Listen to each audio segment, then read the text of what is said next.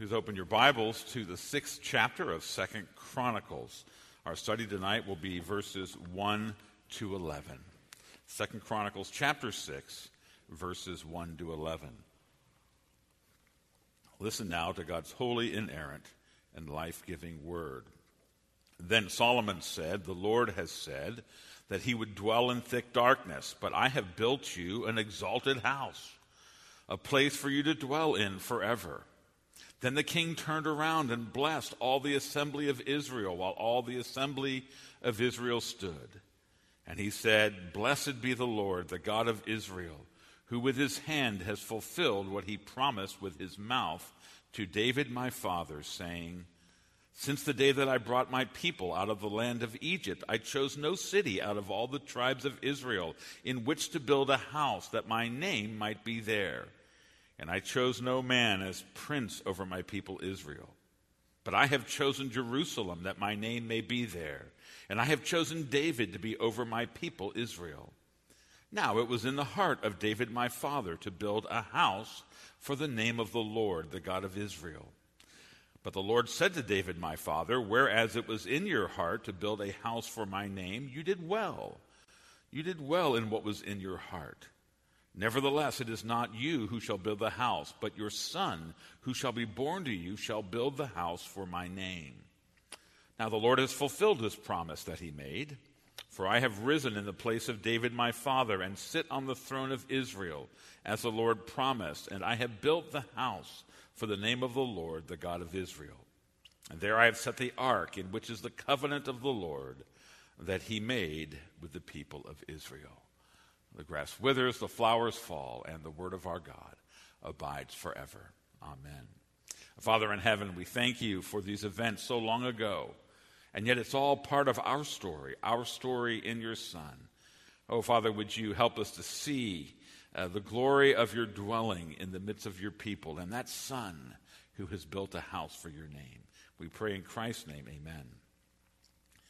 7 weeks after the death and resurrection of Jesus, something astonishing happened in Jerusalem. In the upper room where the disciples had been meeting, the band of believers heard a sound like a mighty rushing wind, and tongues as of fire appeared to them and rested on each one of them. Acts chapter 2, verses 2 to 3. And then they began to speak in other tongues as the Spirit gave them utterance. Since it was one of the feast weeks, Jerusalem was filled with devout pilgrims, and as they saw and heard what had happened, all were amazed and perplexed, saying one to another, "What does this mean?" Acts 2, verse 12. Well, the Apostle Peter turned to the crowd and explained that Jerusalem had just witnessed the fulfillment of Joel's prophecy. And in the last days it shall be, God declares, that I will pour out my Spirit on all flesh. Acts 2:17.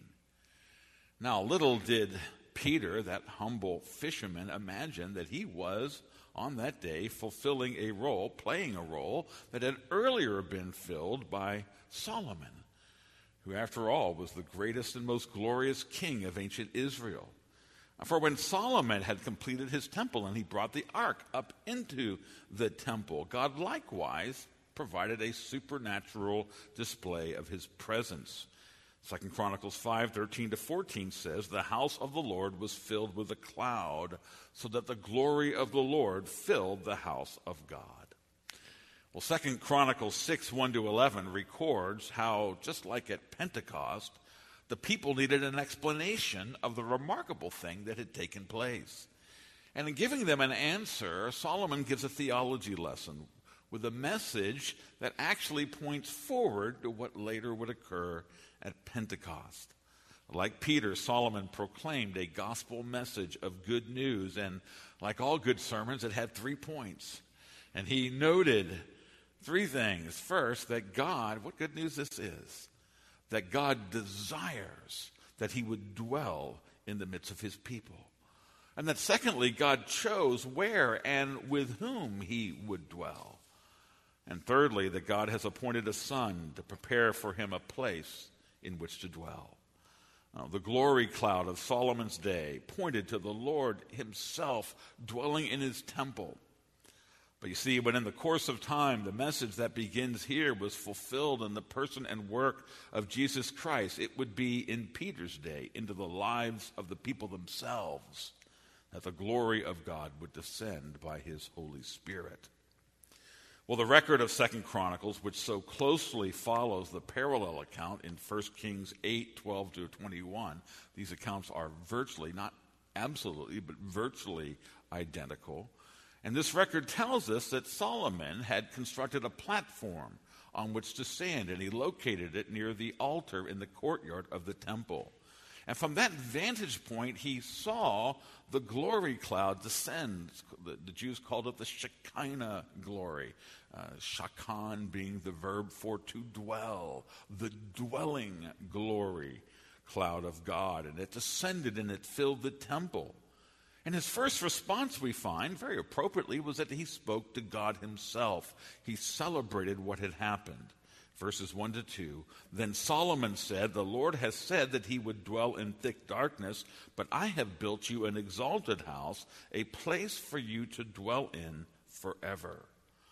Now, Solomon noted that characteristically God abides, he says, in thick darkness. Now, that refers to the glory cloud that was before him. And we learn in the previous records when the glory had appeared earlier, primarily during the Exodus, that it appeared as a cloud of darkness on the outside with burning light inside. Exodus 14, 19 to 20 gives that description. And so it would appear as dark, thick smoke on the outside, but it was evident that a burning fire was blazing within. That is the manner, by the way, in which during the Exodus journey in the desert, it served the dual function of giving them shade by day and then a light by night. Now, when they got to Mount Sinai, the same vision appeared there. Deuteronomy 4:11, the mountain burned with fire to the heart of heaven, wrapped in darkness, cloud, and gloom. In this way, the glory cloud depicted the majestic incomprehensibility of God.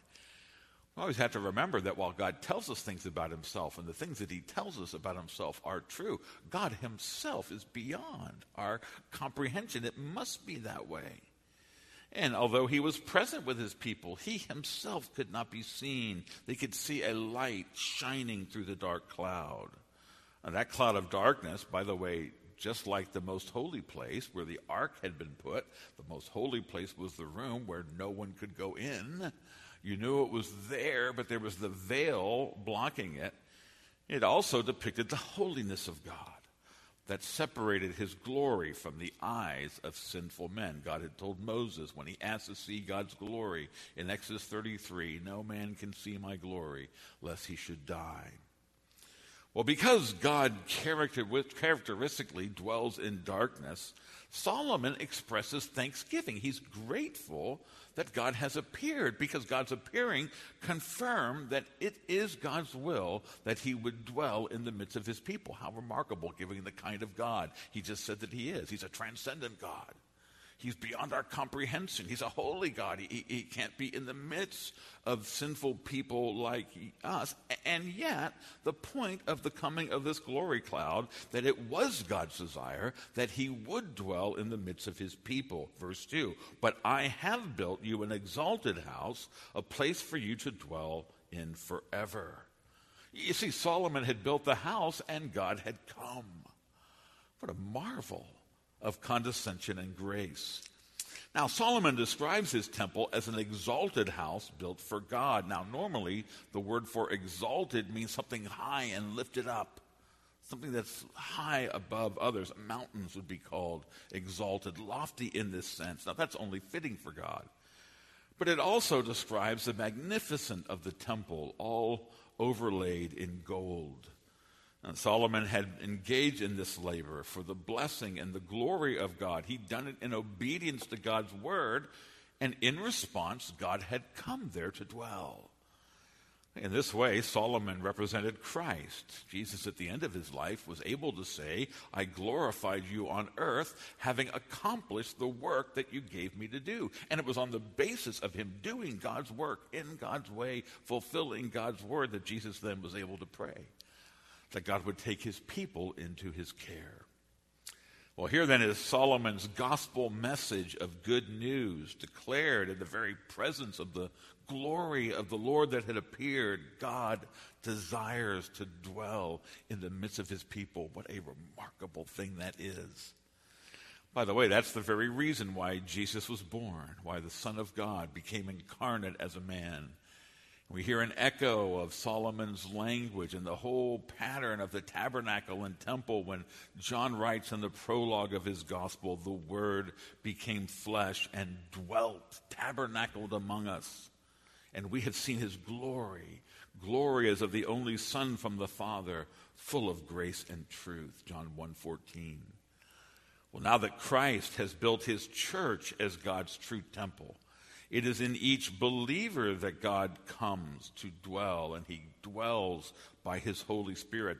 That is why at Pentecost, the disciples did not see the Shekinah glory cloud, one cloud coming down in glory. They saw tongues of flame, and each flame rested on each of the disciples. Divided tongues of fire rested on each one of them. Acts 2, verse 3. Solomon had ceremonially consecrated the temple with the sacrifices of bulls and sheep and oxen that he'd made, and the glory cloud came. But you see, Christ has truly cleansed his people. Once for all, he has washed us in his blood. And so now what Solomon saw is fulfilled. The glory descends and rests on us and in each believer through the indwelling Holy Spirit. Well, the idea of God desiring to dwell with his people plays a major role in the New Testament doctrine of sanctification. Now, Paul uses this teaching, this truth, to urge Christians to abstain from sin. In 1 Corinthians 6, 18 and 19, he uses this way of thinking to tell us to abstain from sexual sin. Flee from sexual immorality, he said. Or do you not know that your body is a temple of the Holy Spirit within you, whom you have from God? You see the logic. God has come to dwell in us. Christ has cleansed us. God, the Holy God, is in us. We are not therefore to be used in the ways of sin. Now, Peter speaks more generally in 1 Peter chapter 2, verse 5. He describes Christians as a spiritual house for God made of living stones, and he urges us on that basis to abstain from the passions of the flesh, which war against your soul. 1 Peter 2:11. Well, what a wonderful, remarkable blessing that God desires to dwell in our hearts. Since we've been cleansed and consecrated by the greater Solomon, who is Christ, through his own blood, let us honor God as the holy and exalted guest who has been gracious to dwell in redeemed sinners like us. Well, having spoken with wonder to God as he appeared in such visible glory, Solomon then turned and he addressed the people. Not at all unlike the way that Peter on Pentecost turned and addressed the wondering people of Jerusalem. We read in verse 3, therefore the king turned around and blessed all the assembly of Israel, while all the assembly of Israel stood. Now, we remember from the previous chapter that all the tribal chiefs were there. All the elders of Israel were there. They were representing all the people of Israel, although I dare say a large crowd of the people themselves would also have gathered, and the nation as a whole was representatively there. Undoubtedly, many people in Jerusalem were marveling at the cloud of glory, and it's notable that while Solomon taught them God's word, that's what he does. He's going to use the Word of God to teach them the understanding of what has happened. He's going to give them a sermon. I think it's interesting that the way, when he does that, the way the chronicler describes the preaching of God's Word is that he blessed the assembly. It reminds us that the greatest blessing is to hear the Bible preached. His first words in that sermon were, "Blessed be the Lord, the God of Israel," reminding us that our greatest blessing is found in giving praise to God through his word in his worship. Well, Solomon had 2 points that he made in explaining what had just happened. His first point was talking to God, marveling that this holy God desired to dwell amidst his people. But turning to the people, he first tells them that God had appeared because he had chosen Jerusalem as the place where he would dwell and the house of David to provide his temple building servant. Why had God come? Solomon had built a temple. God had actually come in supernatural blessing. The reason was because God had chosen that place and that temple builder, and it was for that reason that he came. And for that reason, Solomon praised God's faithfulness. Verse 4, who with his hand has fulfilled what he promised with his mouth to David my father. Now, these words not only blessed the Lord before his people, the people in Solomon's day were blessed, but we always need to remember that we're not only hearing and reading what happened in the time of Solomon, we're also reading what the chronicler wrote to his generation. It would have been a blessing for the people of Jerusalem in Solomon's day to hear God is here because he chose this city and the house of David. But the people who read 2nd Chronicles might have been even more blessed by that. Remember, they lived after Solomon's temple had been destroyed because of sin. And they had endured a long, hard exile in Babylon. And they had returned and they had built a new temple. Remember, the opening chapter would tell us that Chronicles was written a generation or so after Zechariah and Zerubbabel, when the second temple had been built.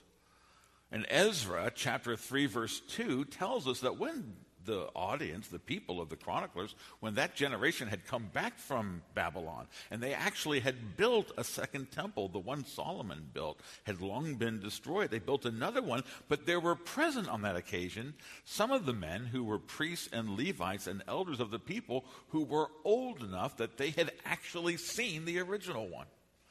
It was a 70-year exile, so these are pretty old priests, but they were present for the second temple built by Zerubbabel. But they had seen the original one of Solomon, and while the people were shouting with excitement and praise for the temple they had built, the old men were weeping because it paled in comparison to the glory. It was a lesser temple that they had been able to build in their days. But you see, the chronicler is saying to them, as he records God's promise, that I will be there because I chose Jerusalem. I will dwell there because I chose the house of David. And that meant what mattered was not the work of our hands. What really mattered was not the splendor of the temple they'd been able to build, but the will of God, the election of God. Even their lesser temple was chosen by God. It was by his sovereign grace, his sovereign election, that he would dwell in their temple as well. Well, verse 4 says that God with his hand has fulfilled what he promised. Now that language, that anthropomorphism, God with his hand has fulfilled what he promised, is Solomon's way of saying it wasn't actually me who built the temple, it was God. He's speaking this way about God's providence. God had been providentially involved. It was actually his personal investment, his personal involvement that caused this work to be completed. Likewise, for the chronicler's generation, the same is true for our generation. What God promises, he accomplishes by his own hand. I think of some of the promises in the New Testament. 2 Peter 1:4 says, God has given us his precious and very great promises, not least of which is the forgiveness of our sins through faith in Jesus. And the reason we can trust God's promises all to come true is that he is faithful to fulfill them with his own mighty hand. But not only was God's hand involved in his promise, his mouth also spoke them to his servants. Now, Solomon has in mind the promise that God gave to his father of a house that his son would build. Now, he records that promise in 1 Chronicles 17:11-12. This is known as the Davidic covenant, God's covenant with David. God's mouth had said to David, when your days are fulfilled to walk with your father, I will raise up your offspring after you, one of your own sons, and I will accomplish his kingdom. He shall build a house for me. Well, now, in the words of Martin Selman, God has fulfilled with his hands what he promised with his mouth. Now, Solomon works out two ways in which God was faithful. And again, both of these deal with God's sovereign choosing. First, he chose Jerusalem as the place where his name would dwell. 2 Chronicles 6:5 says, "Since the day that I brought my people out of the land of Egypt, I chose no city out of all the tribes of Israel in which to build a house that my name might be there." Now, Solomon is recounting words that come from the time of Moses. And God had revealed that there actually would be a place where his name would dwell. God would choose a place, but he would not reveal that place until they had conquered the land. That had now been done. Now the place where God chose to dwell had been made known. And the place that is given, God says, this temple, I'm going to be there because it's the place I chose for my name to be known. His name, of course, reflects his character, his will, his person and works. And the fact that he said, the place I've chosen is Jerusalem, when we remember the things that had happened in Jerusalem, it tells us about the character of the name that God would reveal. And of course, Jerusalem, the Temple Mount, was known as Mount Moriah. And that is the place where in Genesis 22, God called Abraham to sacrifice his son Isaac. And when Abraham was ready to do that, God stopped him from sacrificing his son. And God provided a ram who was caught in the thicket. The place that God says, I chose this place to reveal my name, it was the place of which Abraham said, the Lord will provide. Speaking of an atoning sacrifice, that his son would not die for his sins. Tremper Longman comments, in other words, this is a location where God provided the substitute ram for the sacrifice of Abraham's long-awaited son. You see, God chose Jerusalem not randomly. It wasn't eeny, meeny, miny, mo, looking at a map, just waiting, putting a pin on the map and seeing it was following. God had prepared their understanding of what he would mean when he built the temple on this place. God chose Jerusalem because it was there that what God had promised in the time of Abraham, it would be accomplished in the day of Jesus Christ. This is the place ultimately foreseen by Abraham where Jesus Christ would die for our sins. And likewise, the place on Mount Moriah where the temple was built, the very specific spot, is also known. It is where David had offered a sacrifice so that Jerusalem would be spared God's wrath for his sin. 1 Chronicles 21:15 says that it was there at the threshing floor of Ornan the Jebusite that David was confronted by an angel with a drawn sword. 1 Chronicles 21:26 says, David built there at that spot an altar to the Lord and presented burnt offerings and peace offerings and called on the Lord, and the Lord answered him with fire from heaven upon the altar of burnt offering. Now, the connection, therefore, to Solomon's day is striking. Solomon is standing on a platform next to the altar of sacrifices he had built, and then the Lord had descended with fire from heaven, as he did in the time of David, to reveal his presence.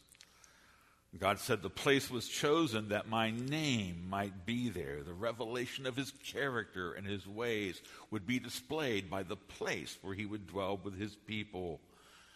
You see, what God is saying is that I will meet with you through salvation by grace alone, in Christ alone, by the blood of the Lamb who would be slain.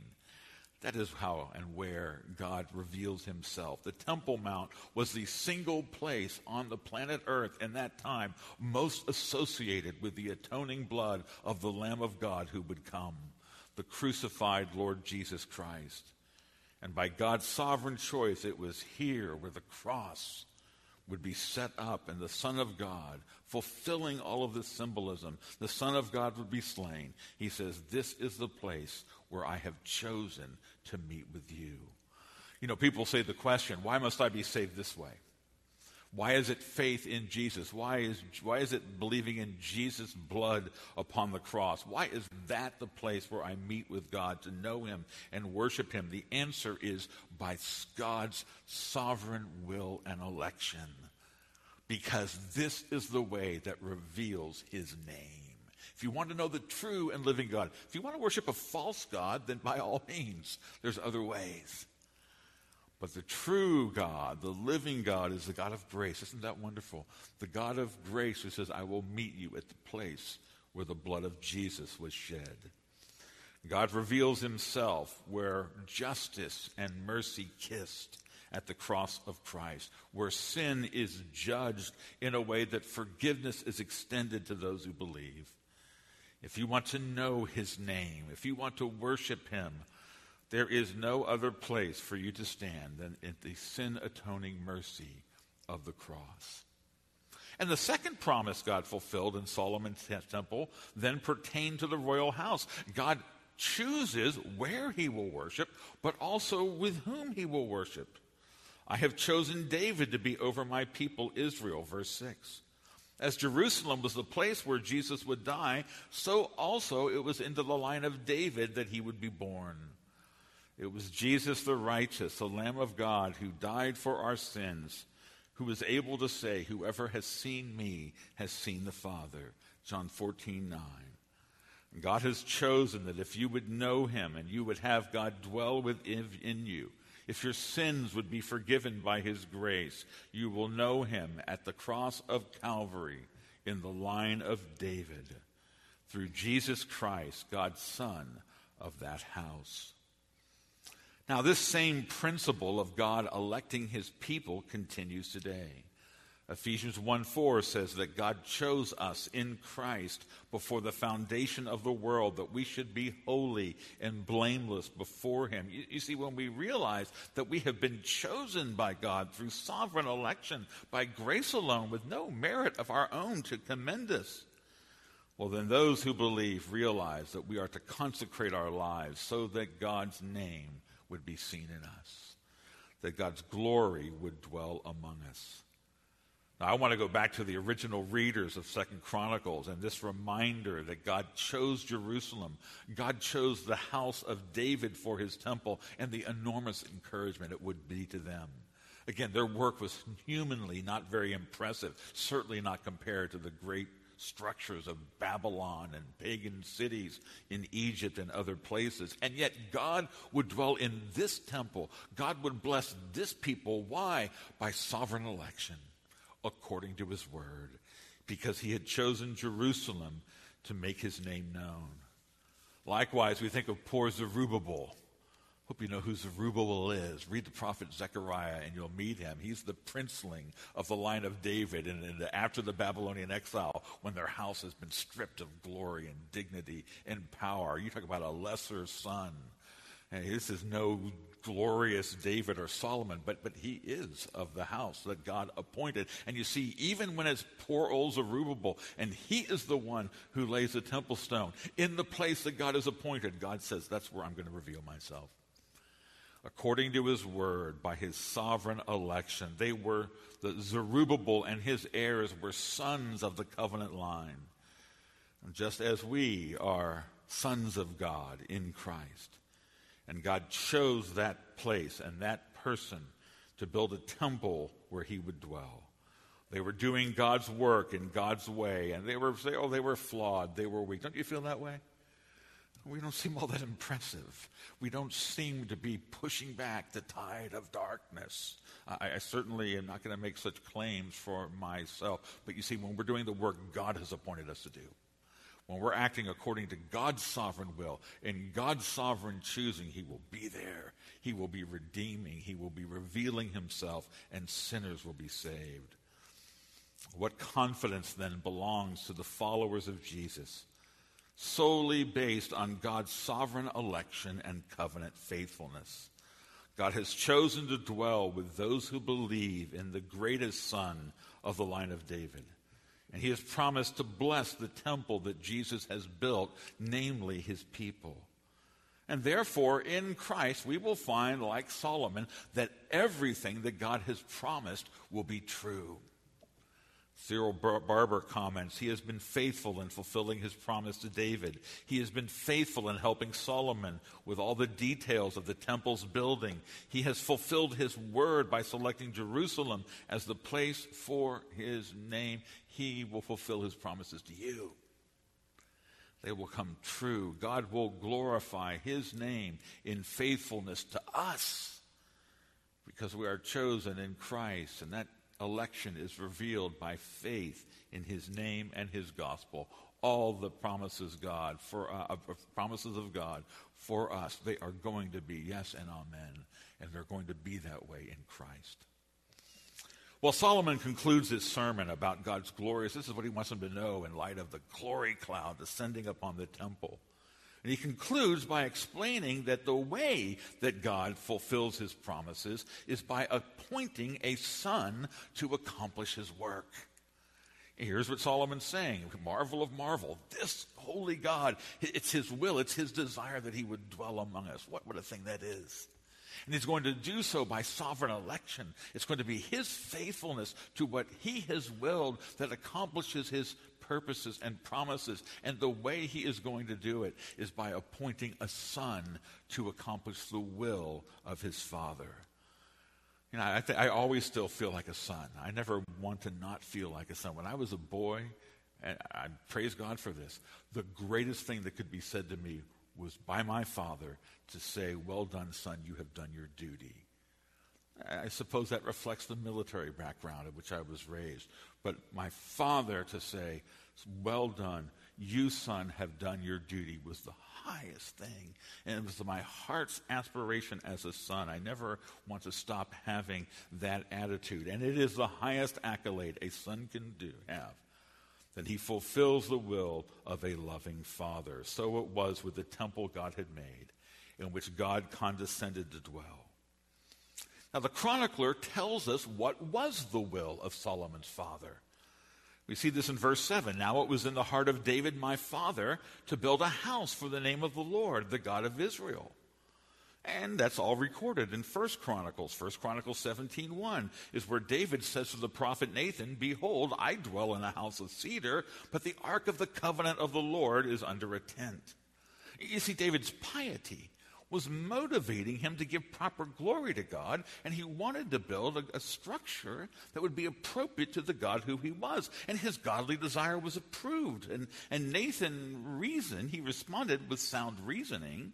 Nathan said, "Do all that is in your heart, for God is with you." But the problem is that Nathan spoke too soon. He forgot to wait for the word of the Lord. It made sense to him, and he's a godly man. He's an experienced prophet. He's an excellent prophet. It seemed like, hey, that's a godly thing. It's right. You should do it. But that was not God's will. God had other plans.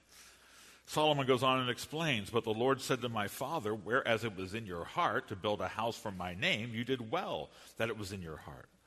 Nevertheless, it is not you who shall build the house." 2 Chronicles 6:8-9. Now, it's very clear that David was not disqualified because he lacked faith. Rather, it was because David had lived as a man of war. And for that reason, his hands were not suitable to build God's temple. 1 Chronicles 22:8 records what God said to him. "You have shed much blood and have waged great wars. Therefore, you shall not build a house to my name, because you have shed so much blood before me on the earth." Now, Tremper Longman explains that the prohibition was not ethical. Well, there's something wrong with David. It was redemptive historical, namely that the temple represented God's peace. It represented the cessation of battles, of conquest. It symbolized the settlement and establishment of the land. David was the conquest completer. He defeated the last inhabitants of the land, primarily the Philistines. As the completer of the conquest, it was not him who would build the temple. Well, David was told that while he would not build God's temple, his son Solomon would. We see this in verse 9. Solomon recounts the earlier scripture. "It is not you who shall build the house, but your son who shall be born to you shall build the house for my name." Now, this is why Solomon's name was not chosen randomly. We have a few pregnant moms in the congregation. I always advise couples about to have children not to tell people what they're planning to name their child. If you don't want their opinion, don't tell them what it is until the child has arrived. Then they have to like it. But if you're going to, what's the Isaiah name that I keep wanting someone to name a child? Beer-Shebul Ratnahaz. It hasn't happened yet. I wouldn't recommend it, but if that's what you choose, don't ask people what they think about it in advance. Just tell them after the fact. But that's not how it is with people like Solomon. His name is given to him by God himself. 1 Chronicles 22:9-10. "Behold, a son shall be born to you, who shall be a man of rest, I will give him rest from all his surrounding enemies, for his name shall be Solomon, and I will give peace and quiet to Israel in his days. He shall build a house for my name. Now you may realize that the letters, the consonants in Solomon's name, are the same consonants in the Hebrew word shalom. His name speaks of peace. And the temple symbolized the rest of God's peace. And so the son whose name means peace would be chosen to build the house of God. When Solomon had built the house, God therefore was pleased to dwell in it. Well, the same principle we see in Solomon's appointment as the son who would do the will of his father. Of course, I hope you're already racing ahead of me. You're thinking, oh, this is pointing to Jesus. And you're right. He's the greater son. He's God's son, David's greatest heir, and he is the one, it is the son who will build the true house in which God would dwell. The Son of God will accomplish the will of his heavenly Father. You see this, for instance, in the first servant song of Isaiah, in Isaiah 42. Behold my servant whom I uphold, my chosen in whom my soul delights. I will give you, he says to his son, you as a covenant for the people, a light for the nations, to open the eyes of those who are blind, to bring out the prisoners from the dungeon, from the prison those sit in darkness. It is the beloved Son who has the privilege of accomplishing what is in the Father's heart. Well, and we've seen that the desire of God is that he would have a dwelling amidst his people, and this dwelling accomplished by the Son is the church. Our call to worship tonight was those words from Ephesians chapter 2, 19 to 22, where Paul tells us the church and the people in it, not the institution, not the building, the church in a living corporate body. He says, you are members of the household of God, built on the foundation of the apostles and prophets, Christ Jesus himself being the cornerstone, in whom the whole structure, it's the living structure of the people of God, being joined together, grows into a holy temple in the Lord. In him you are being built together as a dwelling place for God by the Spirit. Well, if Solomon was a fitting temple builder with his name that meant peace, oh, how much more fitting was God's Son, Jesus Christ. Isaiah 9:6 foretold him as the Prince of Peace. And Paul said of him, he himself is our peace. And Jesus offers the rest of God to all his people. He said, peace I leave with you, my peace I give with you. Not as the world gives do I give to you. Let not your hearts be troubled, neither let them be afraid. John 14:27. And Jesus gives us a true peace with God. And his Spirit gives us the peace of God, the peace from God that removes our fear. And so it says our hearts rest on Christ in faith, that God dwells in us in the rest of his peace. Now, Solomon here is speaking of himself as the promised son who would fulfill his father David's desire. He goes on and says, now the Lord has fulfilled his promise that he made. Talking about that temple with this kind of glory dwelling in it. For I have risen in the place of David my father, and I sit on the throne of Israel. As the Lord promised, I have built the house of the name of the Lord, the God of Israel. I hope as I'm reading that you're thinking, that's what Jesus is going to say at the end of history. That's where this world is going. That's where all history is going. What a thrill that we are part of this. And sadly, some of the short-sighted biblical commentators accuse Solomon of being boastful. He's saying this to puff himself up because this is something that he had done. That, my friends, is missing the plot line. No, he is wanting to receive not his own glory for building a temple. He's not boasting about himself. He's glorifying a God whose hand has completed what his mouth declared. And he was establishing an expectation that just as he was the son who fulfilled the will of his father, so also God had a son, has a son, and he will accomplish eternally his holy will. Well, Jesus, spoke in advance before he died. He spoke of his death and his resurrection, and he did so in terms of the tearing down of the old temple and the raising up of the new one. In that way, he would fulfill God's promise of an eternal place of dwelling. On one occasion in John 2, he'd cleansed the temple of money changers, and the people were mad, and they demanded to know by what authority Jesus would cleanse the temple. And here's what he answered: "Destroy this temple, and in 3 days I will raise it up." John 2:19. And they were astonished. They said, it took 46 years for Herod to build the third temple. But John 2:21 says he was speaking about the temple of his body. And so it was that when Jesus on the cross cried out, "It is finished," primarily we think of that as the atonement having been paid, the redemption price having been offered. But you see, it also meant the end of the old temple. That's why the veil in the temple, Mark tells us, was torn from top to bottom. He had torn down that temple. He had put to an end its provisional sacrifices. And then when the women came to the tomb and they found it empty, the angels told them, "He is not here. He has risen. Remember how he told you while he was still in Galilee that the Son of Man must be delivered into the hands of sinful men and be crucified, and on the third day that he would rise." This is him raising it up. God had promised a true dwelling place, an eternal dwelling place built by his Son. And in the death and resurrection of Jesus, God's hand was faithful to complete the words of his mouth. Well, Solomon extols this faithfulness of God as he records his success as a type of Christ, the true Son and temple builder. He says in the last two verses of our passage, "For I have risen in the place of David my father. I sit on the throne of Israel as the Lord promised. I have built the house for the name of the Lord, the God of Israel, and I have set there the ark in which is the covenant of the Lord that he made with his people Israel." And of course, the ark with its mercy seat, where the sprinkled blood spoke of the forgiveness of sin on the annual Day of Atonement. It established a promise of a true Son who would put away sin forever, who would build the dwelling place of God forever with his people. The promise that became true when Jesus offered his blood for our sins. I love the way the writer of Hebrews, who is using the temple imagery in constructing his theology. The application, what's the message to us from this?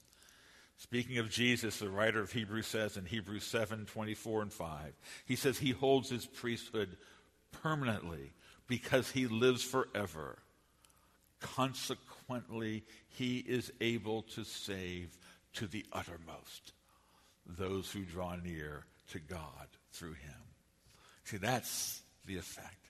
This Son is able to save to the uttermost, eternally, those who draw near to God through him. Well, as it fell to Solomon to explain the meaning of the glory cloud appearing at his temple, so it fell to Peter to tell the people what it meant when the Holy Spirit came upon that little church gathering in the upper room.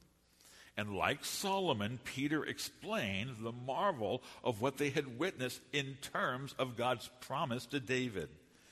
Here's what Peter says. David, being a prophet and knowing that God had sworn an oath to him that he would set one of his descendants on his throne, same storyline as Solomon saying, he foresaw and spoke about the resurrection of Christ, that he was not abandoned to Hades, nor did his flesh see corruption. This Jesus God has raised up. Of this we are witnesses. Being therefore exalted at the right hand of God and received from the Father the promised Holy Spirit, he has poured out this that you yourselves are seeing and hearing. Acts 2:30-33. Well, if Solomon could rejoice that God had been faithful to his promises, how much more can we rejoice in the faithfulness of his great fulfillment that has come in the death and resurrection of Jesus? And we can tell that God was faithful because he was using Peter. The effect of Peter's sermon was he was drawing believers into his temple to build the temple. That's what was actually taking place in that Pentecost preaching. And Peter was being used to build that place where the name of God would be made known. We're told that those who heard him were cut to the heart. They said to Peter and the rest of the apostles, "Brother, what shall we do?" And Peter answered with what is the greatest of all the promises. It was this. He said, repent and be baptized, every one of you, in the name of Jesus Christ for the forgiveness of your sins, and you will receive the gift of the Holy Spirit. Acts 2:38. Well, like the promise God fulfilled in Solomon, David's son, to build a house for his name, this promise above all will be true. What God has spoken, he will fulfill. This promise of your salvation, your forgiveness, the Spirit of God coming to dwell in you forever. This will be true because he's faithful. If you will repent and believe in Jesus, in the new life of the Holy Spirit whom God says, you will echo the words of Solomon in his praise. You will be the one who says, blessed be the Lord, the God of Israel, who with his hand has fulfilled in me what his mouth has promised. Amen. Father, we thank you for your word. We thank you for these outwardly difficult passages, but we see their relevance to us. And Father, help us to see that this temple of old was a pointer forward to what we're part of now. The kingdom of the Lord Jesus, the temple that is the body of his church. And Father, we pray that we would believe you, we would trust you to do the work you've appointed for us to do. And we know that through it, a place of your dwelling is being built. We are that temple place. Oh, how we look forward to the return of our Lord Jesus when he will be able to speak entirely in the past tense. He will say, I have built the house. I have built it. And the glory of the Lord, we know, will be seen there, even in us, forever and ever. Oh, Lord, may our hearts burn within us. We pray this in Jesus' name. Amen.